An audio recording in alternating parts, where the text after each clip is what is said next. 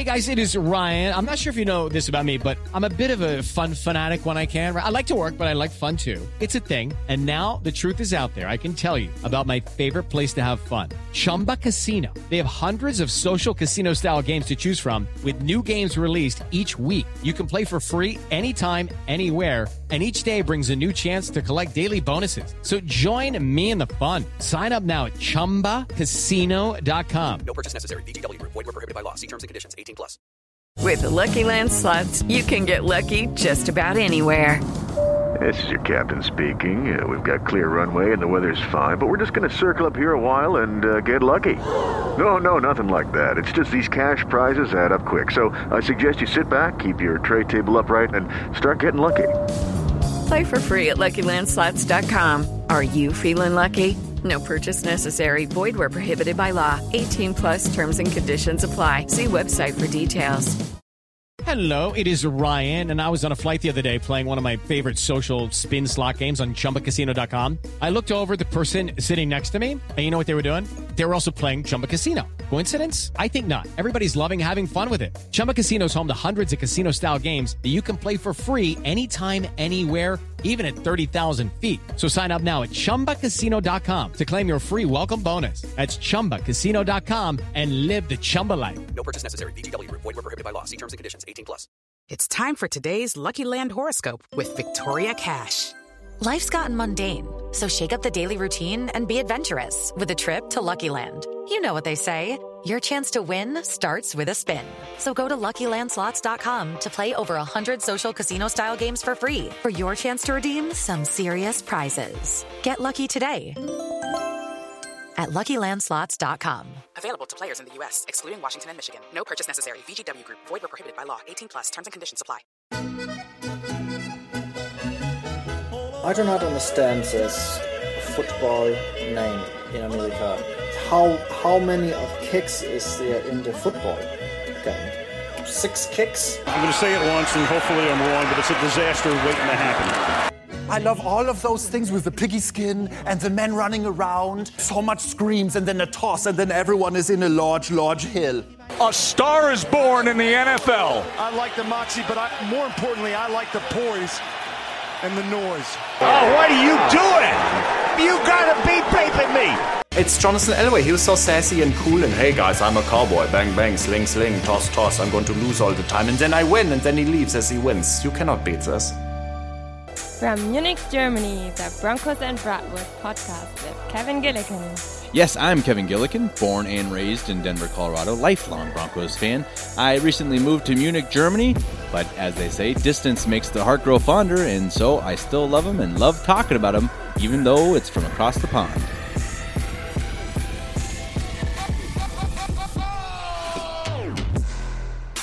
What's up, my Broncos fans? Oh, what a joy it is to be alive. What a weekend in Denver, both for the Denver Broncos fans, and for the Avs, for the Nuggets, for the Rockies. It is glorious. It is an unbelievable time to be alive and be a Denver Broncos and Denver sports team fan. Oh, it's beautiful, beautiful. The only downside for me is that when my teams are doing well and they're drafting and stuff, I've been up really late or really early, however you want to, depending on how you want to look at it. I've had some 4 a.m. mornings, some 2 a.m. mornings, but I can tell you they were all worth it, except for the one time the Nuggets lost, but they're into the second round. The Broncos absolutely killed the draft. Killed it. I love it. I don't know what they could have done to make me love it more. Now, I think I could have loved it the same if they had maybe brought in Devin Bush and not Noah Fant. You know, there are endless possibilities that I think I could have been happy with. But this draft, it's not just good because of the players they brought in, all of whom I love. I love it because the strategy, the intelligence, the almost the wisdom of the picks. Elway was so cool. He was so cool. I truly believe Elway was manipulating people. This dude was playing chess, and I can tell you at least a few teams were playing checkers. Unbelievably well done by John Elway. I didn't stay up for the second round and third round. I watched the first round. Again, that started at, I think the whole first round of the draft started at 2 a.m. for me here in Germany.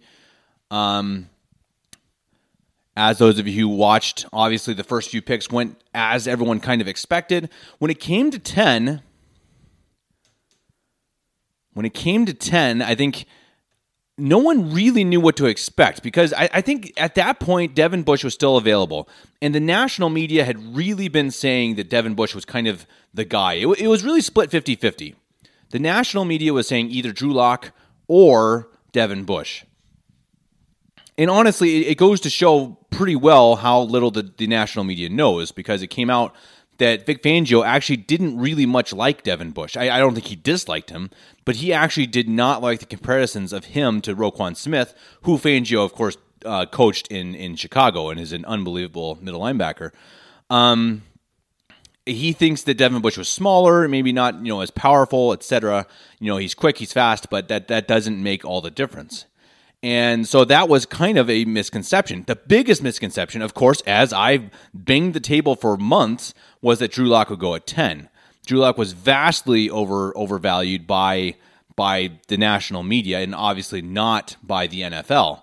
And again, I've spoken on it before, and I don't want to be too negative. This is a positive podcast, but the one thing I want to complain a little bit about was the national media and even some of the Denver media always going on about this Elway has to pick a guy with a big arm, and that's the only thing possible he's going to do at 10. That was lazy evaluation. It was lazy. I am sorry that there's no other description for it. People they saw the Broncos at 10. They didn't want to do the work for it. They said, oh, it's Elway. It's a big quarterback, period, end of story. And that was lazy. That was badly done, in my opinion, by a lot of guys. But anyway, when it came to number 10 and they traded back, it didn't shock us. I think Skipper Dude and I both had the idea that if certain guys weren't there at 10, Elway would probably trade back. And the one thing we didn't know was if Devin Bush was one of those guys they wanted at 10. It does not shock me that that he was not one of the guys. Now, they did say that they were ready to pick someone at 10 before Pittsburgh finally settled on trading back. And eventually, the trade back eventually got them Drew Lock. So obviously, in I think everyone's opinion, it was a good trade. And they got the tight end of their choice, Noah Fant, and the guy they wanted, a guy they brought in for interviews and etc.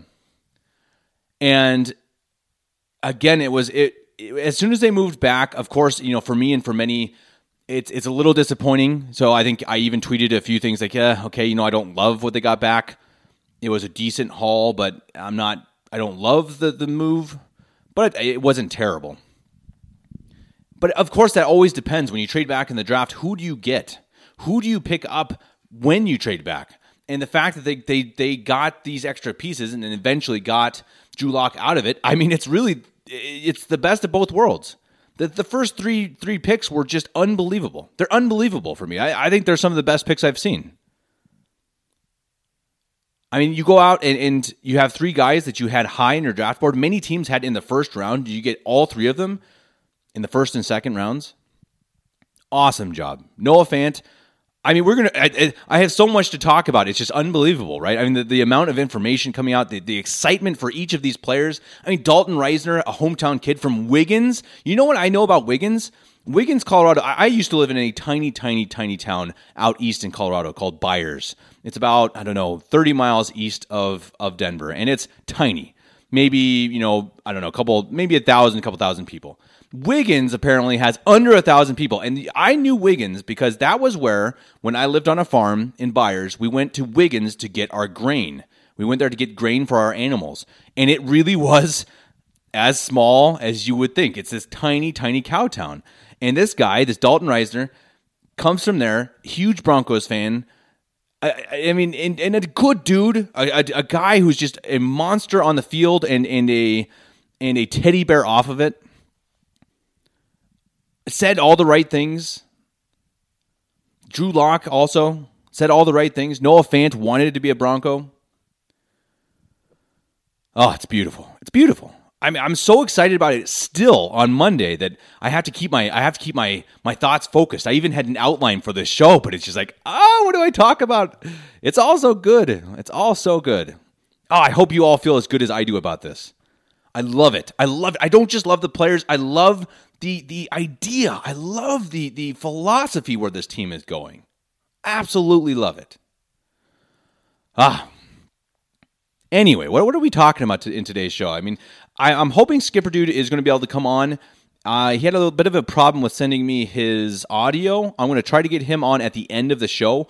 I will record my show first, and then I'll try to get him on at the very end if he sends me his stuff in time. Again, just some sort of audio issues. But I really look forward to hearing how he perceived the draft. I think he and I, again, have similar ideas of what we wanted the Broncos to do, of what the philosophy should be. As I've said many times, I would love to hear your fan rants. We've had a couple from David up in Canada the last few weeks. Some really good input from him. I liked what he said about going out and getting someone on the line, perhaps moving Garrett Bowles to tackle or to guard. And we could see that. We could see Reisner going to tackle and Bowles to guard. I don't know if that's going to happen, but it could. I mean, if Garrett Bowles, his main problem is with his footwork, maybe he is a better fit at guard, and Dalton Reisner can come in immediately and be your right tackle, while Juwan James comes in and becomes your left tackle. Now, that's a lot of mixing around, and I don't know if that's anything you really want to do. You don't usually want to mess with people's positions, but with Munchak, I really trust them either way. I trust them if they go and mix it up. I trust them if they go and put Reisner at right guard. You have Leary at left guard. McGovern at center. I don't love McGovern at center. Heck, you could put Reisner at center. And how good of a pick is that? This is a guy who can play all three different offensive line positions, and he's a beast. He's a monster. He's a 4-year guy from Kansas State, a guy who just plays with this ugliness. He's a dog, man. He's a dog, and I love it. And he loves to be here. The guy said, I saw a quote from him that said he would rather he wanted to go to the Broncos at 40 run rather than go to a team in the first round that wasn't in Denver, not the Denver Broncos. That is awesome. It's awesome. We've got a guy who wants to be here. That is exactly what the Broncos needed to do. I love it. I mean, Elway did everything. Everything I said, I hoped that he was going to do. I hoped he was building on, and he did it. Now, I don't think that's no credit to me. Now, I mean, I could raise my hand in the air and say, yeah, hey, look, I was right. And I think I was right about a few things. The one thing I was mainly right about was Drew Lock not being a first-round talent. I was right about that. And a lot of people were very wrong. And I think, again, a lot of people were wrong just because of laziness, and some people were wrong just because, who knows? I mean, it's a hard thing to evaluate when teams are going to pick quarterbacks, and that's fine. I mean, that's no problem, of course. But that was something I got right. But the thing that I got, I guess you could say, quote unquote, right, is the kind of guys they wanted to draft. And I think the awesome thing for me is that John Elway and the Broncos have seemingly the same idea as I do for the players that you want in a locker room.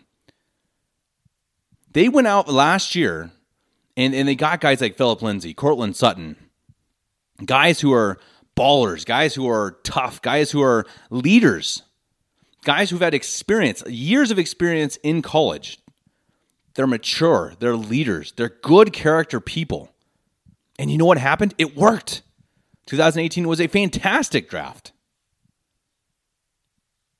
And now you see it again, 2019. They went out and got, out of their 6 draft picks, 4 of them were team captains and long-time team captains. These are good dudes. These are dudes who come in and set an atmosphere immediately in your locker room. Drew Lock is a guy who stands up there on the podium and you immediately like him. He says all the right things. And what I like about Drew Lock is that he doesn't just say the right things. He says them with, he seems to be really honest about it, He's got that smile. He's got that charisma. And some of these other guys do too.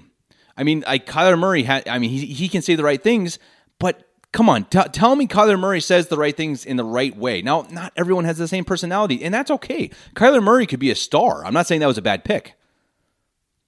But I just love Drew Lock. I love the acceptance. I love how he took where he landed, and he took it running. He wanted to be in Denver. He loved where he's going. He doesn't mind being a backup, but he's going to compete. The guy he's got it. And I don't think he has a first-round talent. Well, he is in the perfect situation. It's perfect. I never wanted Drew Lock at number 10 because if you pick him at 10, then you pretty much are saying this guy has to be our future. He has to. And he has to start competing right now. And you know what? When you pick him at 42, there's no pressure. There's no pressure. This guy can sit for 3 years and no one's going to blink. And that could happen.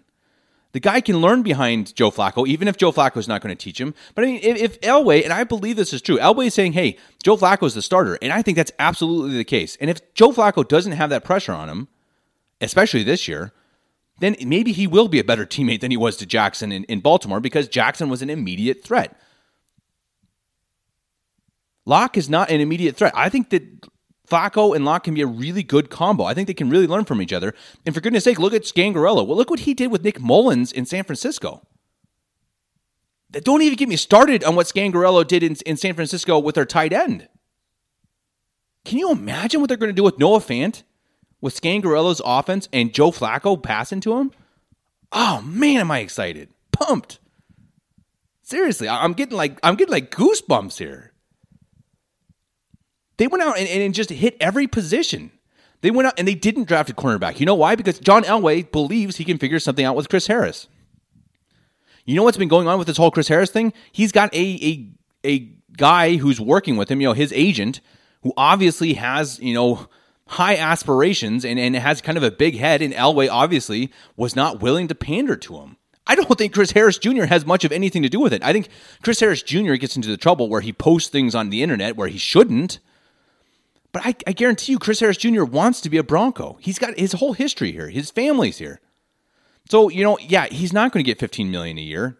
There's no way. You don't pay a guy 30 years old $15 million a year. You don't pay him as the highest cornerback in football. It just doesn't happen. Yeah, he deserves more, but not $15 million. That's coming from his agent. I truly believe Elway's going to sit down and talk with Chris Harris and figure it out. And it's just another thing added to this whole offseason that's been absolutely awesome. I didn't love the Joe Flacco thing at first, but when you see his contract, when you see that after a year he can just be dumped for $0, you see that he is an upgrade, obviously, on Case Keenum. It's a good pick. The guy can run the offense immediately. That was the first start to this team building. And Elway has done a really good job. He's gone out and gotten Locke and said, hey, look, we're not rebuilding right now. This is Joe Flacco's team, but in our future, Drew Lock could be the face of the franchise. And I really believe Drew Lock could be. He could. He may not. He could be another Paxton Lynch. But you know what? He will never be a Paxton Lynch because he will not have the same pressure, the same go out there and figure it out your first year. You have no time, you have no ability to learn. He won't have that. So he can never be a Paxton Lynch. He can never be the disappointment Paxton Lynch will be, and he would have been if he was picked at 10. So brilliant pick, brilliant draft. I can't wait for more segments to talk about it. I'm sorry I'm not very structured. I'm just excited about the whole thing. Just awesome. Coming up next, I'm just gonna go off. I mean, in the coming weeks, we're gonna really go into detail about each of these guys. We're gonna go into and talk about, what these guys can bring, what the offense is going to look at doing, what the defense is going to do, who's going to probably play inside linebacker. But today, I just want to talk to you like fans. I want to talk to you like, hey, we're sitting on a couch and just, discussing what we feel about it. I mean, how excited we are about this. Love it. Oh, I love it. Okay, up next, more Broncos draft talk after this quick break. It's time for today's Lucky Land horoscope with Victoria Cash. Life's gotten mundane, so shake up the daily routine and be adventurous with a trip to Lucky Land. You know what they say, your chance to win starts with a spin. So go to LuckyLandSlots.com to play over 100 social casino-style games for free for your chance to redeem some serious prizes. Get lucky today at LuckyLandSlots.com. Available to players in the U.S., excluding Washington and Michigan. No purchase necessary. VGW Group. Void where prohibited by law. 18+. Terms and conditions apply. It's time for today's Lucky Land horoscope with Victoria Cash. Life's gotten mundane, so shake up the daily routine and be adventurous with a trip to Lucky Land. You know what they say, your chance to win starts with a spin. So go to LuckyLandSlots.com to play over 100 social casino-style games for free for your chance to redeem some serious prizes. Get lucky today at LuckyLandSlots.com. Available to players in the U.S., excluding Washington and Michigan. No purchase necessary. VGW Group. Void where prohibited by law. 18+. Terms and conditions apply. You know, I feel like it's like Christmas and my birthday and everything wrapped together. What a brilliant week. I mean, the Nuggets getting into the second round. The Avalanche are 1-1 in the second round, you know, at winning one on the road. The Broncos just destroyed the draft. John Elway looks like a genius.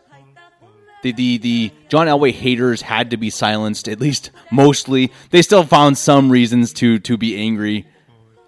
Dave Gettleman in New York saying that he knew for a fact, there were two teams who were going to draft Daniel Jones in the first round. And I think there were rumors, at least, that the Broncos were one of them. And so some of the Broncos haters, or the Elway haters, you know, were, Elway, what an idiot. He was going to draft Daniel Jones. Really? Really? You really think you're really going to get angry at him for something that he might have done, for something that he was rumored to have done by another general manager who's probably covering his butt for making one of the worst draft picks in the last 10 years?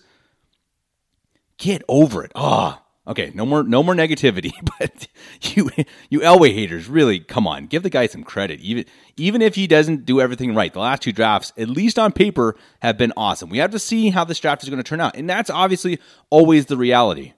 This draft looks great. Who knows? I mean, Drew Lock maybe never plays a snap in the NFL. Maybe he's another Paxton Lynch. Maybe Reisner is a nobody. I mean, we don't know. We don't know who translates into the NFL. Who knew that Philip Lindsay was going to go undrafted and then be a star in his first season as a rookie? You don't know. So we'll have to see. We have to wait and see what that's going to turn out to be. But on paper, it's great. And that's not just coming from me. That's not just coming from Broncos fans. That's coming from the national media. And it's not like the national media has a love affair with the Broncos, especially not when Peyton Manning's not the quarterback. Usually it's pretty hateful. And they generally liked it. I think they generally gave the Broncos an A or higher for their draft, and that's awesome. The offseason has been really, really good. They're building a team, and you can see the character. You can see the plan. There is a plan with this team. And I don't think that was always the case. I think after Manning left, you know, they wanted to just keep running with the team and plug in a rookie quarterback. Now I see the plan, but it's rough because you never know how a rookie's going to play. Now, if you get a rookie on a cheap contract, that's a good way to build a team because, of course, like we've said, he's cheap and you can build around him. A la Seattle, LA, Rams, etc. But you have to get the right quarterback, and that's really hard.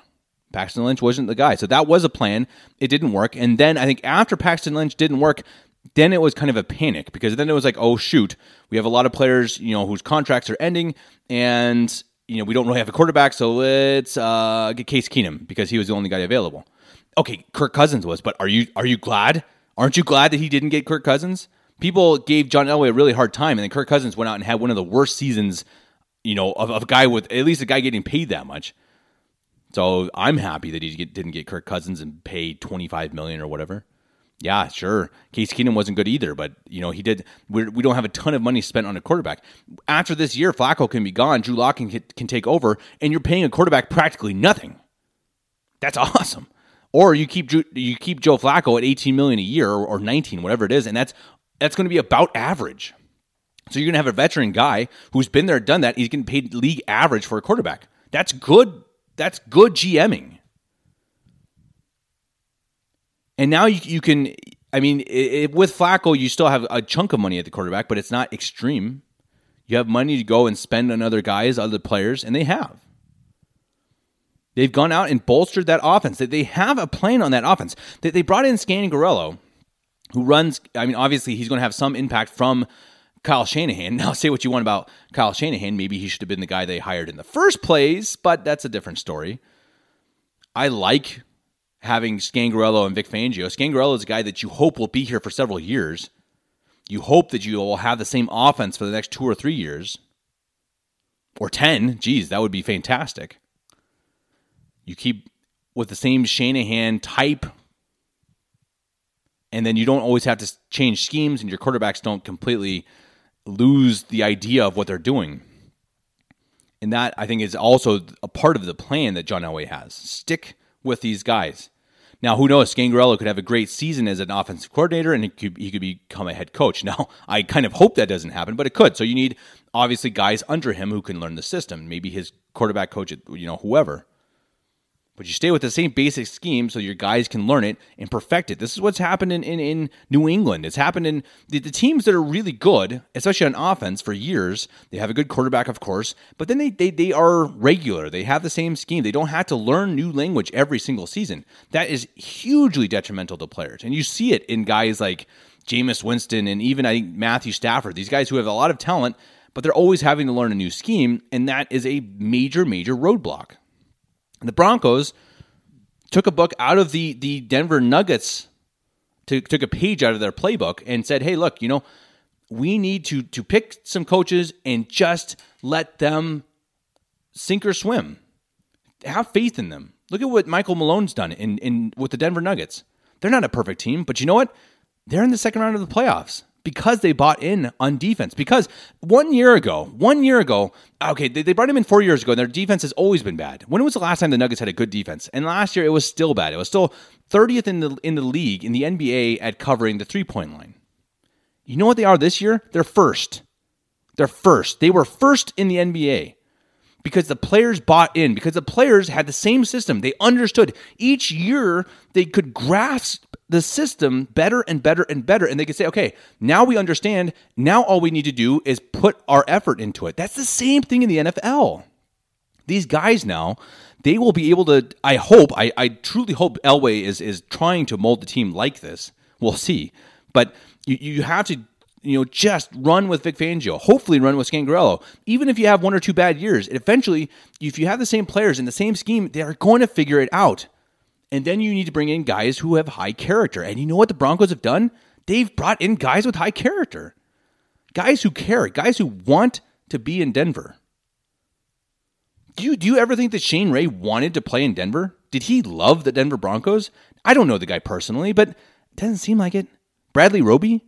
Did he love football? Did he ever, did he always 100% every play? No, he wasn't. Those are 2 high draft picks that Elway missed on. His philosophy, his drafting philosophy has changed dramatically. Elway has changed. He has learned from his mistakes. What more can we ask of a GM? No GM is perfect. They all make mistakes. They all have busts. But you know what? When they learn and they say, okay, this way of drafting isn't working. Let's try something else.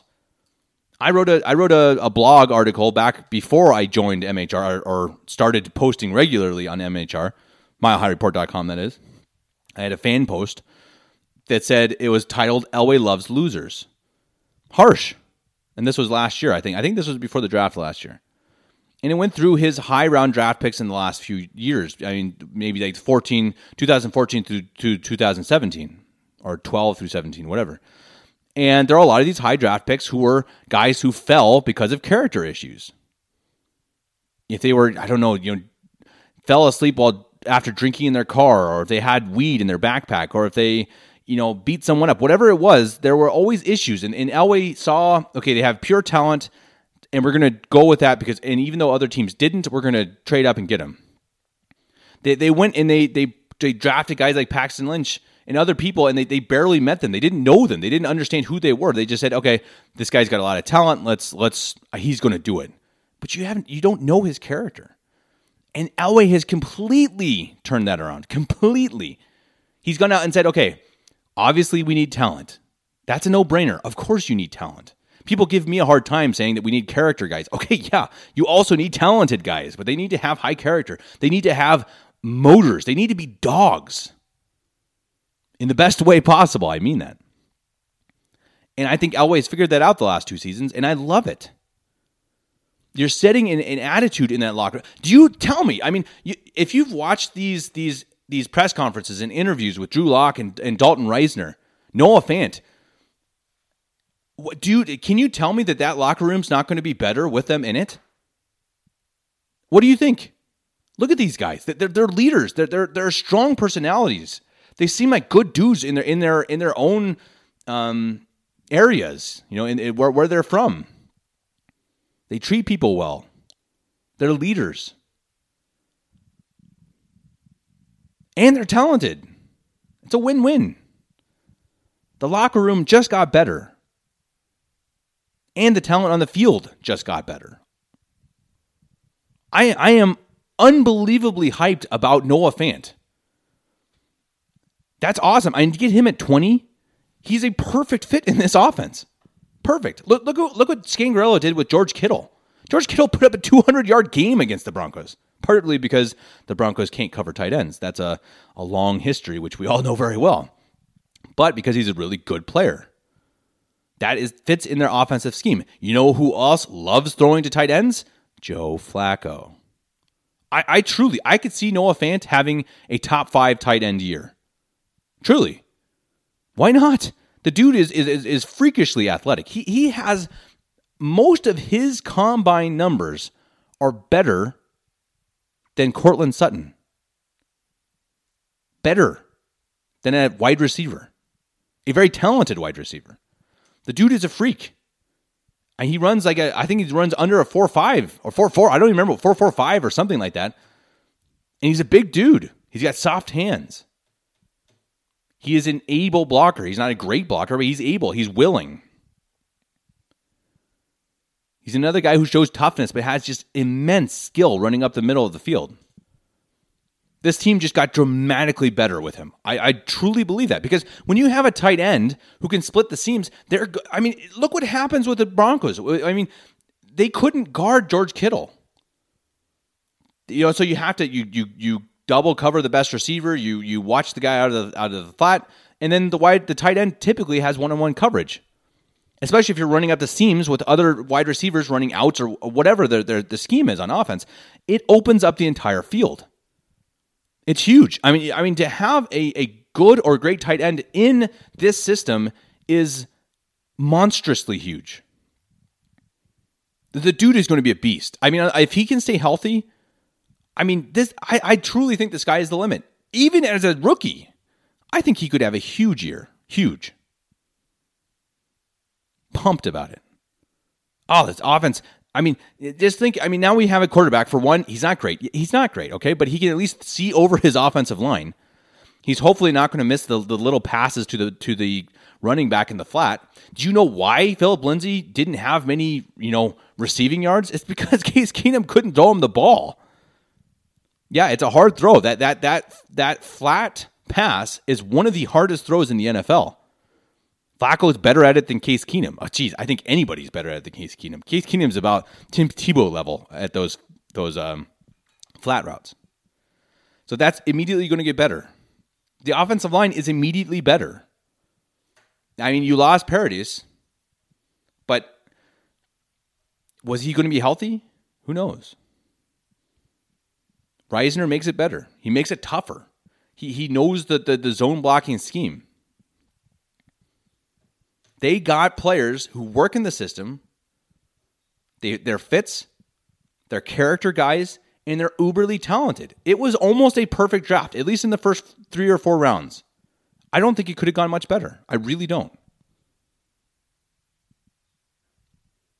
Really, really well done by the Broncos staff. And we're going to talk about a little bit about what else went on in the draft and who we can compare the Broncos draft to, and a little bit of AFC West news and what's going on and who is likely to be the favorite and the dog in the AFC West. That's after this quick music break.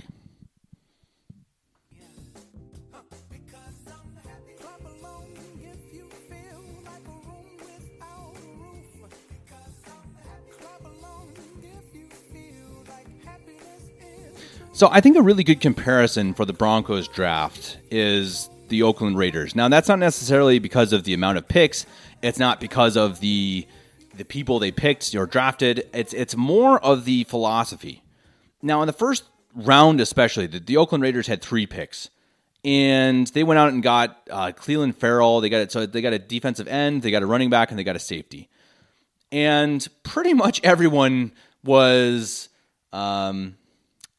raising their eyebrows, kind of like, really? Clelin Ferrell at 4? He was really predicted to go in the teens or 20s or who knows in the first round, but not at 4. So that was a surprise pick. Now, Jacobs, the running back, was I think, a solid pick. He was predicted in the first round. And then they got safety Abrams, who, again, was a guy no one really saw going in the first round. And what happened, and this was, publicly said by, Mel Kiper and others, that Chucky, John Gruden, likes these dogs. He likes these tough dudes, these guys who are gamers, these guys who are ballers. And each of these three guys is just a tough-nosed, hard-nosed football player. And that was the idea, that was the philosophy, and that's what they were going to get. And that's okay. I think the Broncos had a similar philosophy, but also very different. Very different. Because what seemingly happened with the Raiders was John Gruden had the say in the first round, and maybe even the second round.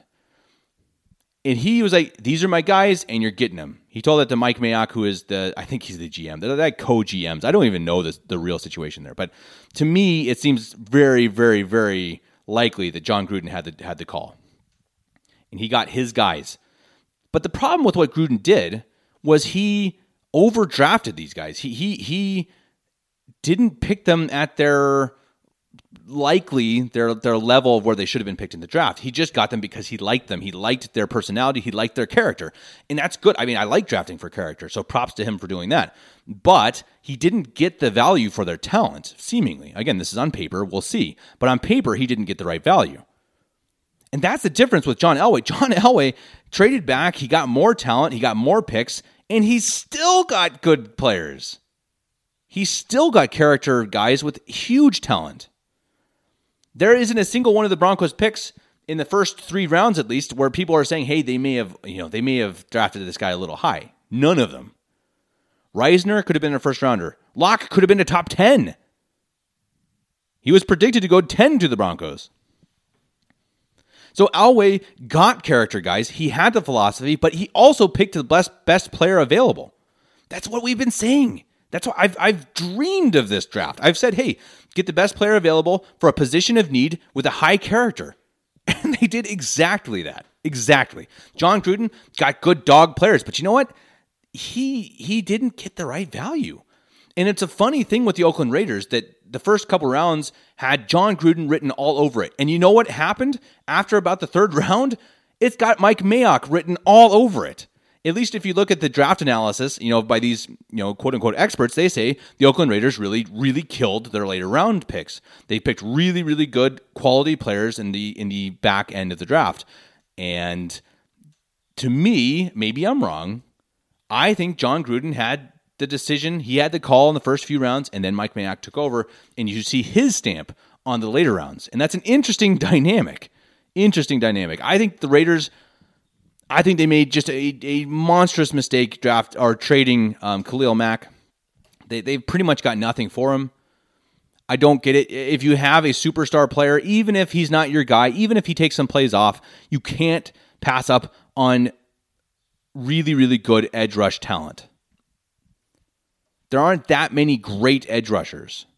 There are some, but there aren't that many. It's hard to find them. It's hard to draft them. And I think that was a huge mistake by John Gruden. The other trades I think are okay. I think they hitched their wagon to Carr, which for me, I don't love, but he fits in John Gruden's offensive scheme. These little dink and dunks, seam routes, etc., all these easy little passes. And you saw Carr go, 22 for 23 versus the Broncos last year in the first half or something. I mean, just unbelievable. He missed like one pass. So he works in the system. I don't think he's a great quarterback, but he's okay. I don't think they got that much better. They had a ton of draft picks. They had 3 first-rounders, and I don't think they're hugely improved. So, we'll see. But, I think Oakland made a mistake. They traded a superstar for guys who are maybe second-round picks. Not very well done, in my opinion. Otherwise, in the AFC West, the Chiefs had an okay draft. No one really talks about it. I think they picked a wide receiver early on.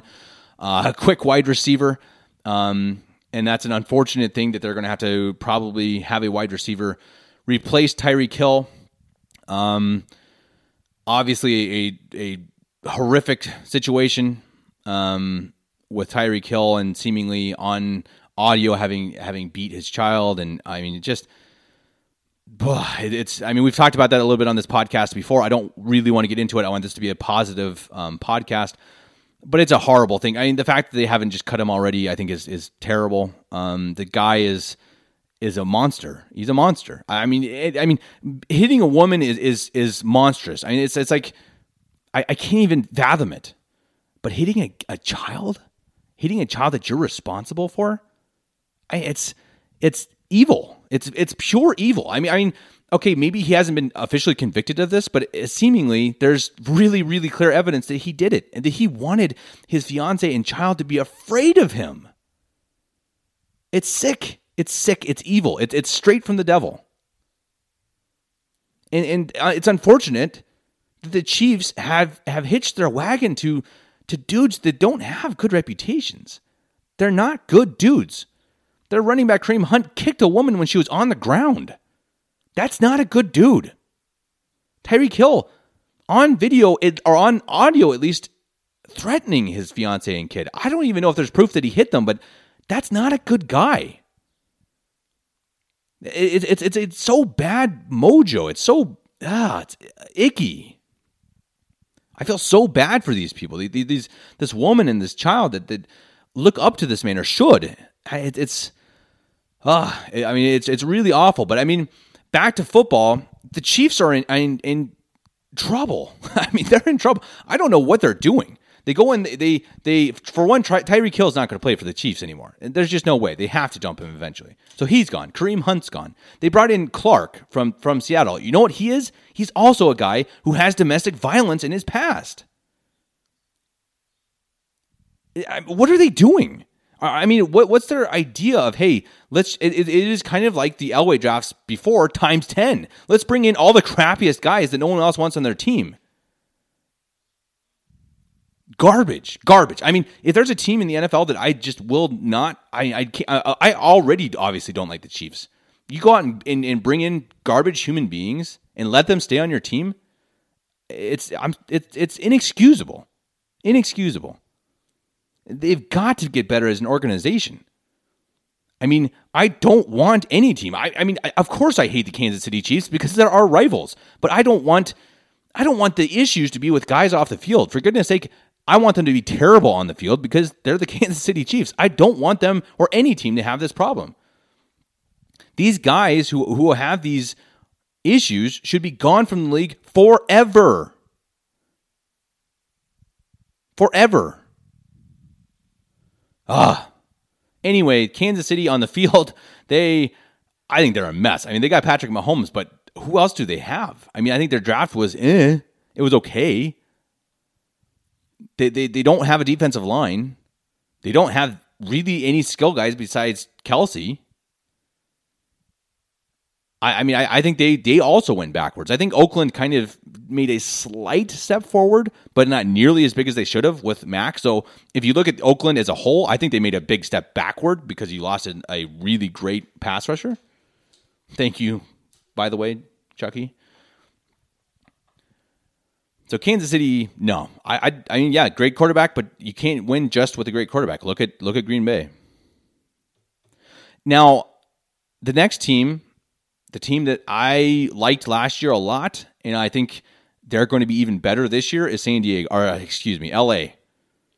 The LA Chargers, I think, are a really good team, and I think they got better. I think they made some nice draft picks. They didn't have a lot of picks, but they made some good ones. They picked players at positions of need.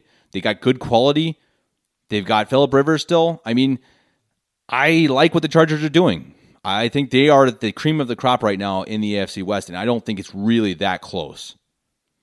I mean, right now, if you're asking me, I've got it Chargers and then Kansas City and Denver just below Kansas City. Kansas City is above the Denver Broncos because they've got the quarterback. But as for all-around talent, I think the Broncos are getting pretty close. I think they might actually all-around have better talent. They've got the running game. They solidified the defensive backfield. They've got a great tight end now, I hope at least. They've got a veteran quarterback. I mean, I think the Broncos could potentially have a better record than Kansas City. That said, I think it's going to be a competitive division. I think they're going to have a tough time in the division. The Broncos have a brutal schedule. Brutal. Unbelievable. I mean, it's something I will have to talk about that later in a later podcast, game by game, but it's tough. Really tough. And I think my prediction before the draft was 7-9.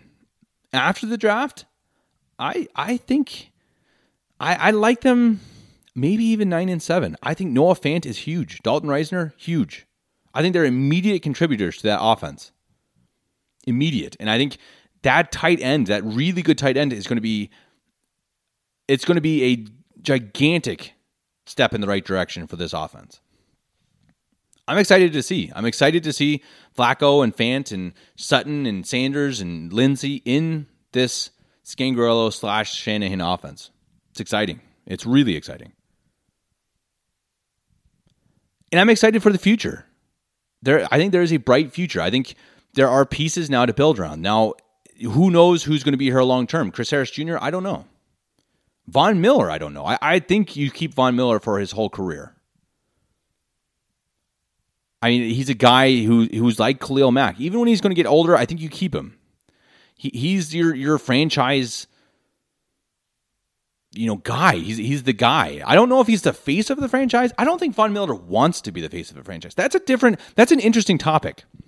It's another one, for future podcasts. We have a long time before the NFL season, so we will have plenty of podcasts to talk about all of these things in detail. I'm just brushing through everything today, so I guess I'll apologize for that. It's not a very, as I said, it's not very organized today. But we'll have in-depth topic, discussions about all of this. But I think one of the reasons I really like the Drew Lock pick, and there are two reasons. One, because it was a good value. Good value. I mean, you just can't complain with a guy at number 42 who people predicted to go at 10. He has a lot of talent. I mean, no question. He's got a ton of arm talent. That's the number one. Good value. Number two, he could be the face of the franchise. The dude looks good. He looks good. He sounds good. He's got a good smile. He's got a good personable character. He seems to enjoy football. He seems to love football. He seems to like his teammates. His teammates seem to like him.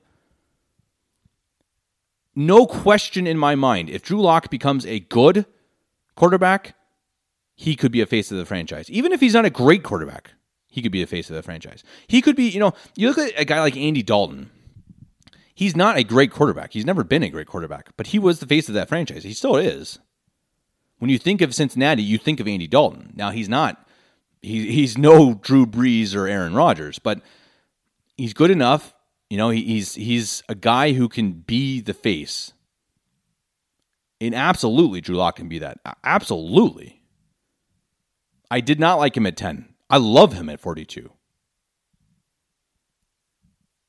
What do you lose? Zilch. It is all positive. All positive. I want to give a shout out before the end of the show to MileHighReport.com. They did such an unbelievable job covering the draft. They do a good job the entire year, but the draft is a special thing, and I think they do it better than anyone. Truly. I mean, I'm not part really of the Mile High staff. I mean, kind of. I'm really, really glad of the part I have. I have a once a week article that goes along with the podcast. I'm more with Vox Media and the Vox Media podcast, obviously working with MileHighReport.com. And it's an unbelievable joy to be able to work with these men and women. And so I think I can kind of say, I can brag about them because it's not really me. I'm not the one covering this. They did such a good job. I mean, the content on that website is just really fantastic. And the depth of all their coverage of the draft, of the players, before and after is, I don't think you beat it. You don't beat it in the Denver area for sure. I mean, just the absolute depth of each guy. I mean, the predictions, the grades. It's so good. I mean, go check it out, really. I mean, it's you got to go through each one because they each have these just nuggets of information, just tons of information, and it's well written. It's well covered. It's really, really well done. I'm really proud of these guys, these ladies. They all did such a good job. The live streams over at Twitch are going really well too, I think. I've watched a few of them this week. I'm really hoping to get up on Twitch sometime in the next few weeks. I've got to figure out some of the technical things with Tim Lynch. But I will be going live eventually on Twitch.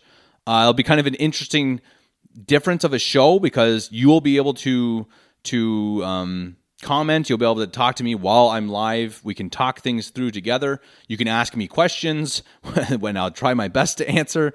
I can have on guests. I'm really excited about it. I think it's going to be really fun. And so stay tuned for that. I'll announce it on Twitter. If you don't already follow me on Twitter, I'm at Kevy Gillikin. That's KEVVYGILLIKIN. You can get whatever information on there. I'll post when I publish an article, when I publish a Twitch, whatever. And as always, of course, we'll continue with the Broncos and Bratwurst podcast all year long. That's never going to end. And I'm excited for it. I'm so excited for this team. I was not high on this team before the draft. I felt okay about it. I felt okay about this team. I liked the 2018 draft. Joe Flacco was better than Case Keenum, but I wasn't sure what Elway really had as his ideal image of this team. I wasn't sure what it was. I really didn't know if he wanted to build around, Flacco, if he wanted to build around a rookie, if he wanted to make it a running game, if you a running team, a tough team, a character team, a just physically gifted freak team. If the Broncos had gone and drafted DK Metcalf, that would have given me an idea that Elway wants guys who are just freakish and just, don't really show up in games but have a ton of athletic ability. And maybe that would work, but he did show with 2 drafts in a row that they do have a plan. They do have a strategy, and I couldn't like it more. As I've said, I know I keep repeating myself about that, but I'm so excited about it. It's really great. I like where they're going. I don't think they're going to be a great team in 2019. They still have pieces to fix, but the future is bright. It really is. The idea of where they're going with this. You look at the offense. They have so many young guys who could really be contributors on offense. You have Fant, Lindsey, Sutton. Who's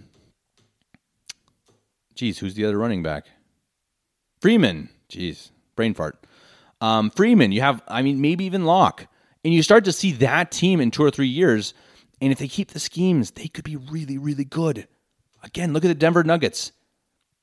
Unbelievably young players, young team. You brought in a coach who had a plan. He had a vision. He knew what he wanted from a team. And you know what? The first 3 years, they didn't make the playoffs.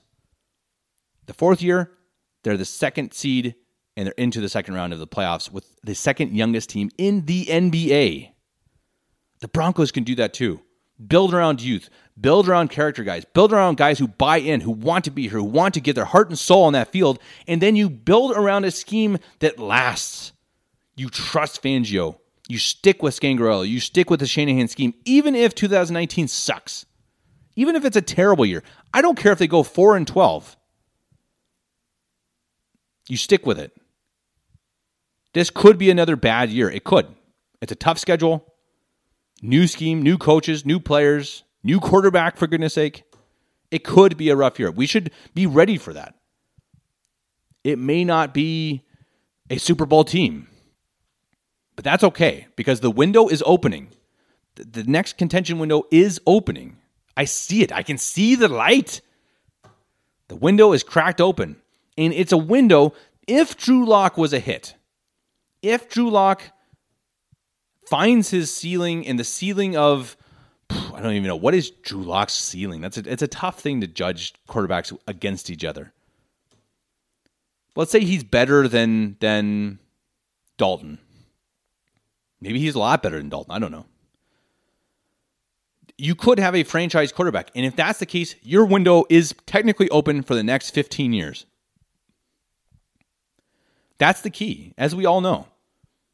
You know what, John Elway, when he was a franchise quarterback, you had bad years and you had good years. That's the NFL. That's how it works. But the contention window is always open when you have a franchise quarterback. The same with Peyton Manning, Tom Brady, Aaron Rodgers, Drew Brees. They have bad seasons. They have years where they don't have enough talent around them. Some things go wrong. The ball bounces the wrong way. Quarterback gets injured. But you always have that hope. You always have that chance when you have a quarterback. Always. And if Drew Lock can be the guy, say starting in 2020, you can build around that youthful, cheap contract. That's the way to win in the NFL right now. And then if you get really lucky, he turns out to be a Hall of Fame quarterback. And then you can win for years and years and years. I'm not going that step yet. I don't know. I have no idea. Drew Lock could be the next Paxton Lynch. Maybe he'll be a Hall of Famer. We'll have to see. But I like what they did. Love the draft. And I can't wait to talk with you guys for the next few months in detail about what went on, what happened, who this team is now. It's going to be fun. It's going to be a ride. And until then, I'm going to keep getting up at 4 a.m. to watch the Denver Nuggets and hope that they make it to at least the Western Conference Finals and hope that they help inspire this Broncos team for what the Broncos also can be and should be in the future years in this NFL. Okay, I'm out. I'm hoping again that Skipper Dude will be on next.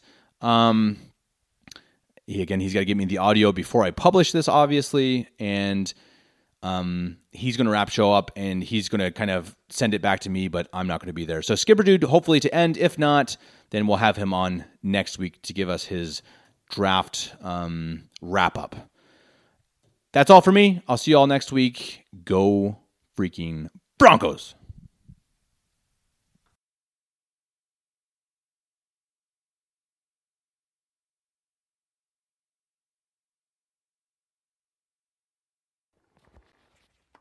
Thanks as always, Kevin, for having me on. I am the Skipper Dude, proud Broncos fan since 1984. Wow, Kevin, a bunch of material for us just to start dissecting in the coming weeks. I think we're going to be busy for quite a number of weeks trying to unravel all of the deeper meanings and implications of the past week. But today, I thought I would give a sort of high-level overview of the draft with some preliminary thoughts and hopefully some observations that you're hopefully not hearing anywhere else. So like most of all Broncos fans, I'm particularly pleased with this draft. My personal favorite pick of the draft is Noah Fant. I think he's going to give Rich Scangarello a weapon on offense that the Broncos have not had since Julius Thomas.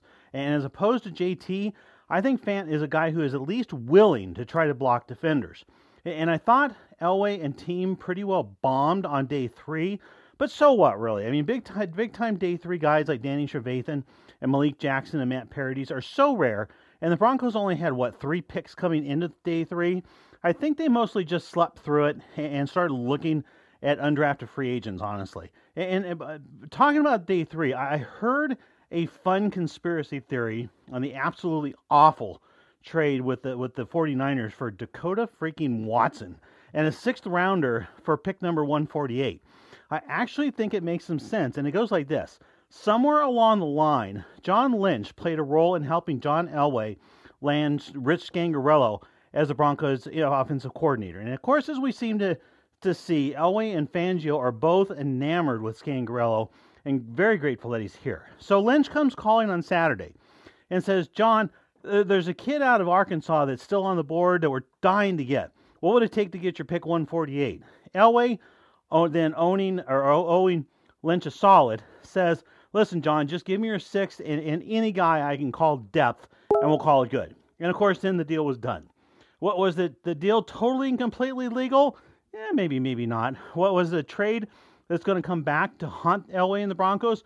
Probably not for a 5th rounder. Was it pretty awesome little gamesmanship and relationship building, if that's the way it actually happened? I really think so. I really do. I have no problem with it if this was just Elway returning a favor to John Lynch and the San Francisco 49ers. Okay, so anyways, on to my observations on the weekend. Observation number 1. This draft had Vic Fangio's fingerprints all over it, and I love those fingerprints. On Friday, I made a comment in one of Scotty Payne's threads that since 2012, Elway's overall 2nd pick has been on the opposite side of the ball from his pick in the 1st round every year. And that's 7 years out of 7. Chances of that happen randomly are about 100 to 1. In Elway's very first draft in 2011, he picked Von Miller in the 1st round and Raheem Moore 2nd, but chose Orlando Franklin on offense just a few picks later. So it was more or less the same trend. In other words, having gone offense in round 1 on Thursday, look for Elway to draft defense in the second round. But no, not only did they go offense with the second pick, but then, of course, they went offense again by trading up to get Drew Lock. Now, if you're a frequent listener to Broncos and Bratwurst, you know that I've said a couple of times now that defensive-minded coaches are going to be inclined to spend their premium salary cap and there's premium draft capital on the offensive side of the ball. It only makes sense that a man like Vic Fangio, who has the bearing, the presence, the intellect, the coaching talent to lead a locker room full of NFL players into battle, is going to be confident enough in his own coaching abilities to believe that he can make a great defense out of non-premium talent.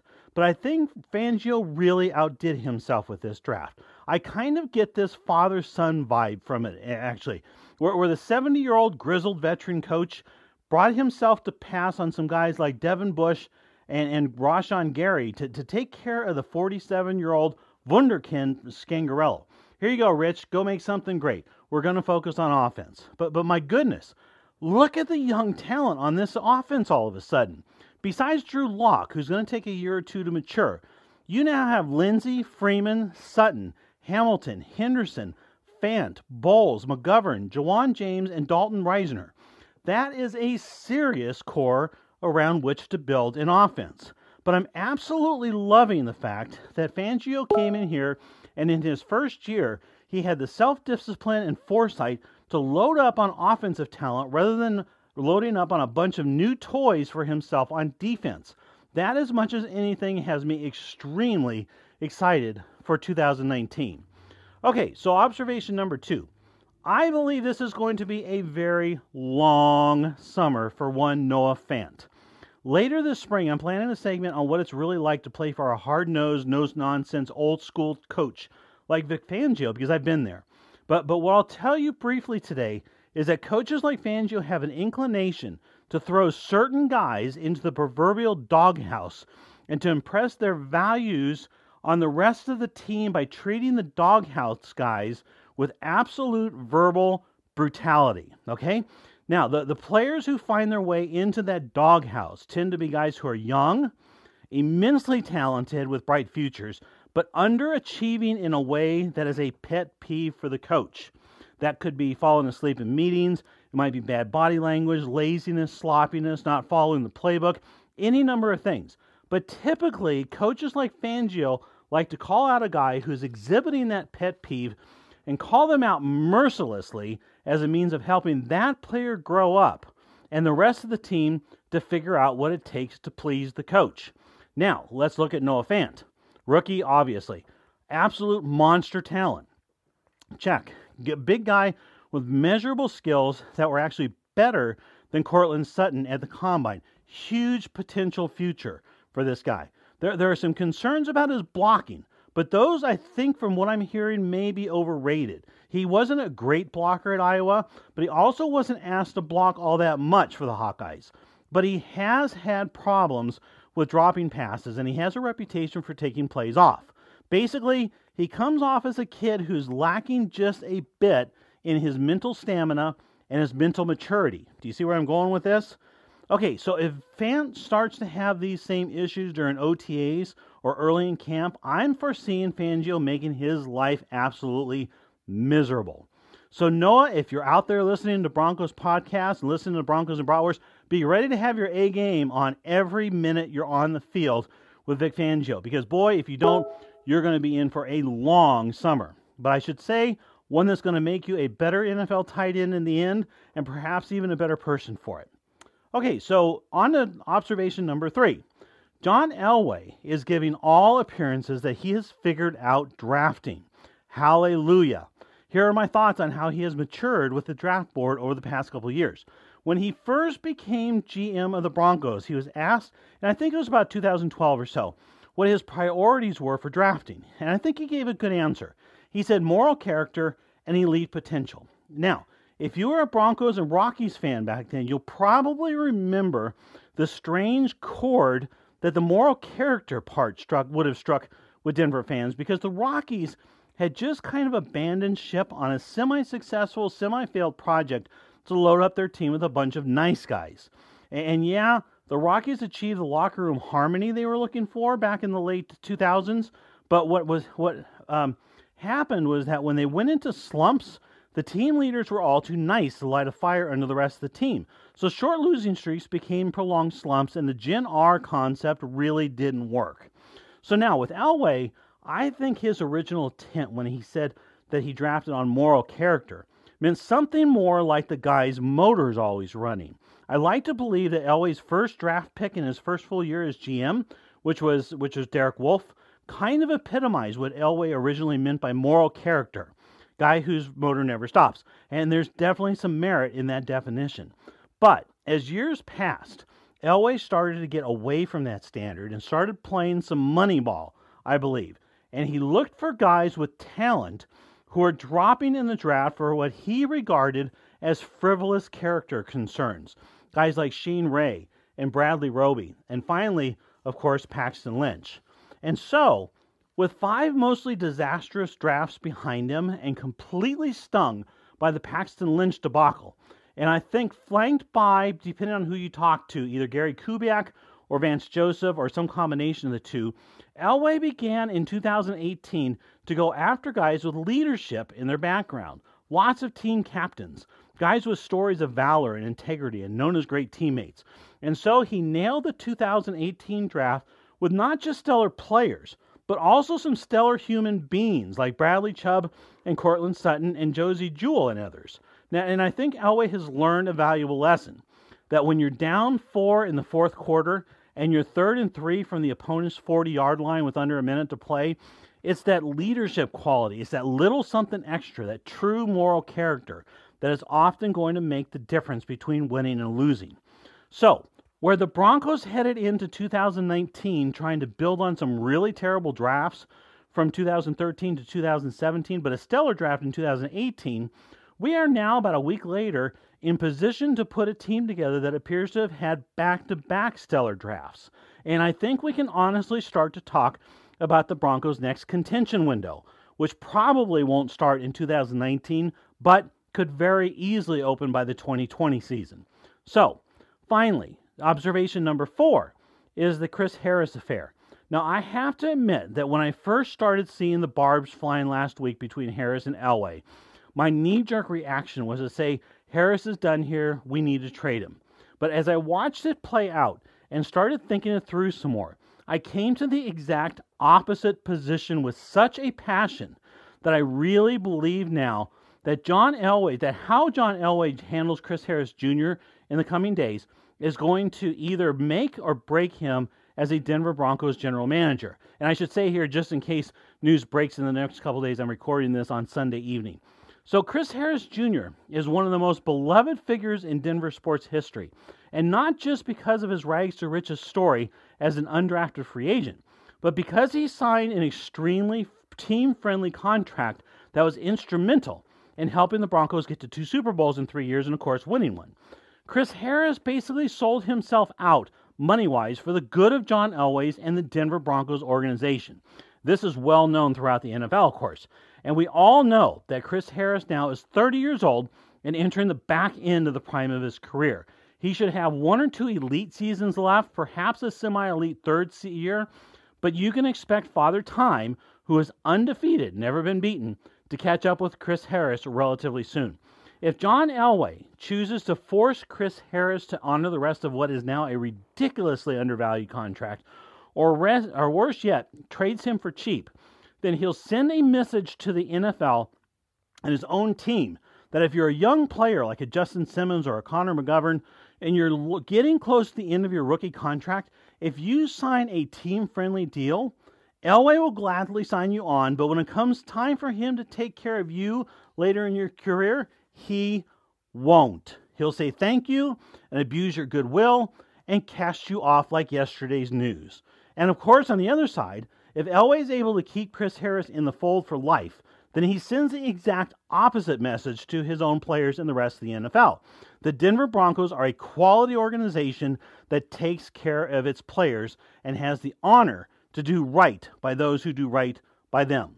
So, John Elway, this is your moment of truth. This is your chance to show Not just that you've learned the value of leadership in the draft, but also you've learned the moral leadership it takes to run a quality organization. Chris Harris is making about $8 million this year, and he's asking for 15. All right, 8 plus 15 plus 15 plus 15 is 53. Tear up his contract, give him 4 years for $53 million, and it puts him about number 5 or number 6 among the highest paid NFL cornerbacks, right about where he belongs. A 4-year contract puts you right at the end of the Drew Lock rookie contract when all bets are going to be off of the salary cap. Chris Harris has earned it. It means so much more than what he may produce on the field over the next 4 years, which is probably something less than $53 million worth of value. But it's about doing right by the guy who has helped make this organization what it is today. It's about being a quality organization. John Elway, pay the guy. Kevin, back to you.